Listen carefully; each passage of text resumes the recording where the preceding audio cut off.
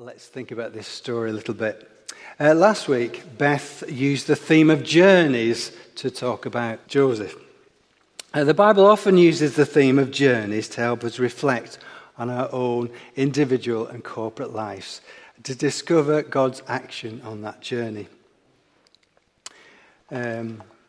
I've forgotten a part of my journey this morning. I did have a PowerPoint, but I've forgotten to give it to Nick. So you should have a PowerPoint on the screen now, but it's not there because I never gave it to Anyway, in the Bible, the theme of journeys is a strong one. So, for example, think of Psalm 23. The Lord is my shepherd. He leads me beside quiet waters. He guides me along the right paths for his name's sake. God wants to be part of your journey. He wants to partner with you as you go through life. My personal journey of faith started when I went along to the church in my village where I grew up with my family. I went to Sunday school. I can still remember my Sunday school teacher. Anybody else remember the Sunday school teacher? If you're a child, you can. Because Graham, who was your Sunday school teacher? Was it? Sue, who was your Sunday school teacher? Was she nice? Good. Mine was Mrs. Whitworth. Anyway, so I had this kind of journey. I grew up in a very small village, but we had a massive church in our village. There must have been somebody really rich because they built this church for us. Anyway, my journey of faith really took off when I was just rummaging around at the back of church one day, and I found a little book, and it was called Journey into Life. Anybody come across that book? Yeah, a few people. And it's kind of simply and in pictures kind of tries to explain the gospel. And not only tried, it was successful for me because it really kind of meant a lot to me. At the time, I was going through quite a difficult time. I just started secondary school, and I hated my secondary school because I'd kind of grown up in a very small primary school, and I went to this massive secondary school, and it was really all too much for me, and I had a really tough time. And yet at this tough time, God kind of met with me and just reminded me that he loved me. So that was my journey. The theme of journey is used in lots of kind of courses to explain the Christian faith. So the START course, anybody come across the START course? Yeah, that's a course that Robin Gamble, who's a great person in our diocese, came up with. And in the first week of the START course, the people on the course are encouraged to draw a kind of timeline of their life. All the ups, the good bits, and all the downs, the difficult bits. So you plot like a graph. And the point is to try and see how God has been with you throughout your life. Another example of a journey is that lovely poem called Footsteps in the Sand. Anybody know that one? It's a picture that somebody had of two sets of footprints in the sand, and at some points there's only one set of footprints, and the person who's had this picture thinks, why is there only one set of footprints at the times in my life when it was really tough for me? And the poem says this: my child, I would never leave you during your times of trial when you see only one set of footprints. It was then that I carried you. I carried you. Maybe you've experienced God carrying you at your most difficult times. Some people have especially desperate journeys to make, don't they? I wonder if, like me, you were horrified this week to hear of the hundreds of Ethiopian migrants who've been shot as they tried to enter Saudi Arabia. Did you see that on the news? Shocking. People are making desperate journeys as we speak. Some people are getting into boats to cross the English Channel today. Me and Jane have been privileged to host 4 young men who've made desperate journeys as unaccompanied asylum-seeking children. So children are making these journeys from places like Eritrea, Sudan, where life is just desperate, so desperate that they would come halfway across the world for a better life, a safer life. Perhaps you've experienced desperate times in your own life when, perhaps like Jesus, you've lived these words of Psalm 22. My God, why have you forsaken me? We all feel like that at times, don't we? Yet this Psalm 22 is an example of a psalm of lament. It's a strong theme in the Bible that it gives voice to our desperation, our when we're in that pit, that desperate situation, we can cry out to God in faith. In our Bible performance, for the second time, Jacob sends his sons on a desperate journey to Egypt. And they're going to buy essential food. Like people throughout history who've been hungry and have to make desperate journeys to find food, to find refuge, to become refugees. This time, Jacob's forced to send Benjamin, his youngest son.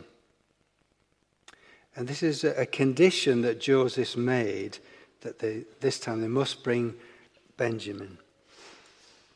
Now, the point of this is Benjamin is Joseph's blood brother. The other brothers have come from a variety of mothers, but Benjamin and Joseph are blood brothers. Jacob's already lost Joseph, or so he believes. He can't lose Benjamin, his youngest son, as well. Surely not. So Judah, ably played by Nathaniel, guarantees Ben's safety and makes himself responsible for bringing him back. Jacob can't lose another son. I can't imagine the agony of losing a child. Forgive me if this brings up memories for you. Recently, I led a funeral for a baby girl. The mother couldn't face attending, but the father came. I'll tell you about him a bit later. Just back to the Bible for a minute. When the 10 brothers come to beg and to buy food, they don't know it's their lost brother Joseph who has it in his power to meet their desperate need. Joseph is overcome with emotion to see his brother Benjamin. He's conflicted. He wants to help his brothers, but he's painfully aware of how catastrophically his elder brothers have let him down. They've sold him into slavery. So he decides to test them. He gives them food, but he plants his special silver cup into Benjamin's sack. The palace manager finds it. Did you notice in our play what a desperate thing the brothers said? They said, if you find the cup with any of us, let that man die, and all the rest of us will become your slaves. Of course, when the cup is found in Benjamin's sack, Joseph demands the price. Only the man who stole the cup will be my slave. Jacob's worst fears are coming true. He's going to lose Benjamin as well as Joseph.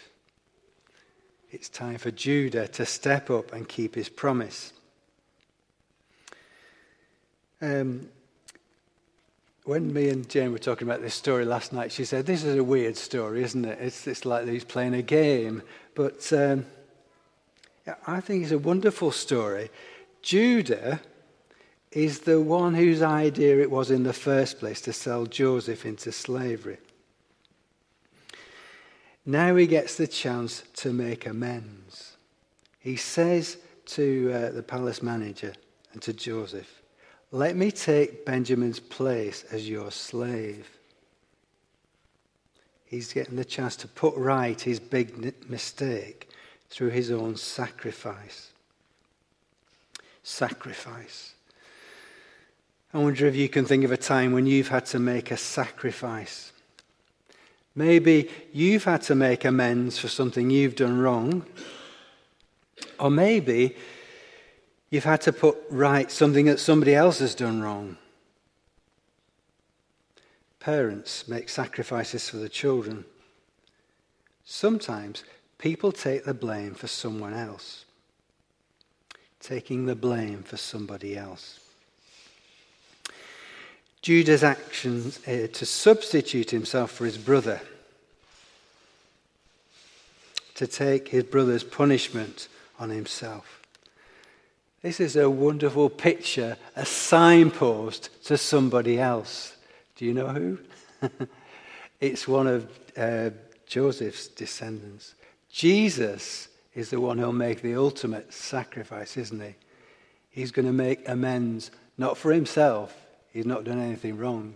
He's going to make amends for you and for me to put us right with Father God. Jesus dying on the cross for us, the ultimate sacrifice. I love this verse in 2 Corinthians chapter 5, verse 21. It says this, God made him who had no sin to be sin for us, so that in him we might become the righteousness of God. That's a wonderful exchange, isn't it? We're sinners, but we become the righteousness of God because of Jesus' sacrifice. I just want to go back to that father at the funeral that I did. I'd finished the words of the funeral service, and at most funerals, but especially at a funeral of a child, it's very tempting to stay detached. I didn't know this child or this family, but what happened next really kind of affected me. I stepped aside and I said to the father, please stay by the grave as long as you like. So then I stepped back and I stood with the funeral director, Sharon. As we were stood there, and the father was stood by the grave, he started praying out loud. And then he started singing. And it was the most wonderful singing that you'd ever hear. It was beautiful, it was passionate. This is the song he started to sing. Don't worry, I'm not going to sing. On Christ the solid rock I stand, all of the ground is sinking sand. Anybody know that song? On Christ the solid rock I stand, all of the ground is sinking sand. This man was singing his own lament. He was in a desperate place. But in that desperate place, he was still clinging onto Jesus. He was clinging on. In the sure and certain hope that Jesus' sacrifice on the cross is powerful enough to bring his baby, Deborah, to eternal life.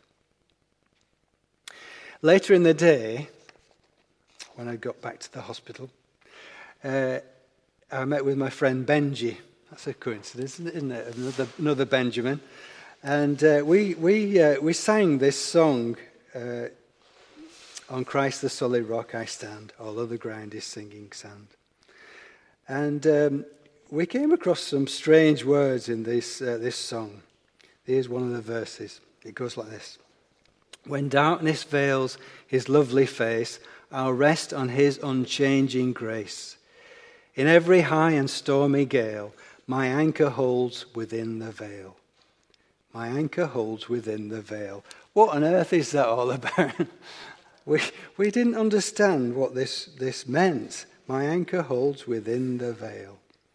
So we looked it up. We Googled. And this is from a verse in Hebrews chapter 6. It says this. Brothers and sisters, we have this hope as an anchor for the soul, firm and secure. It enters the inner sanctuary behind the curtain where our forerunner, Jesus, has entered on our behalf. Jesus has gone behind the curtain. What's that all about? When Jesus was on the cross crying out, my God, why have you forsaken me? At the moment of crucifixion, there's a big curtain in the temple. It hides the Holy of Holies, the place where Jews believed that God himself dwelt. As Jesus says, my God, why have you forsaken me? This curtain is torn in two miraculously. It's symbolic that because of Jesus, we can now enter the Holy of Holies. We can approach God and be friends with God. Isn't that amazing? Isn't that wonderful? That because of Jesus, we are righteous. We can be friends with God. Psalm 23 puts it like this. Surely your love and goodness will follow me all the days of my life, and I will dwell in the house of the Lord forever. Amen.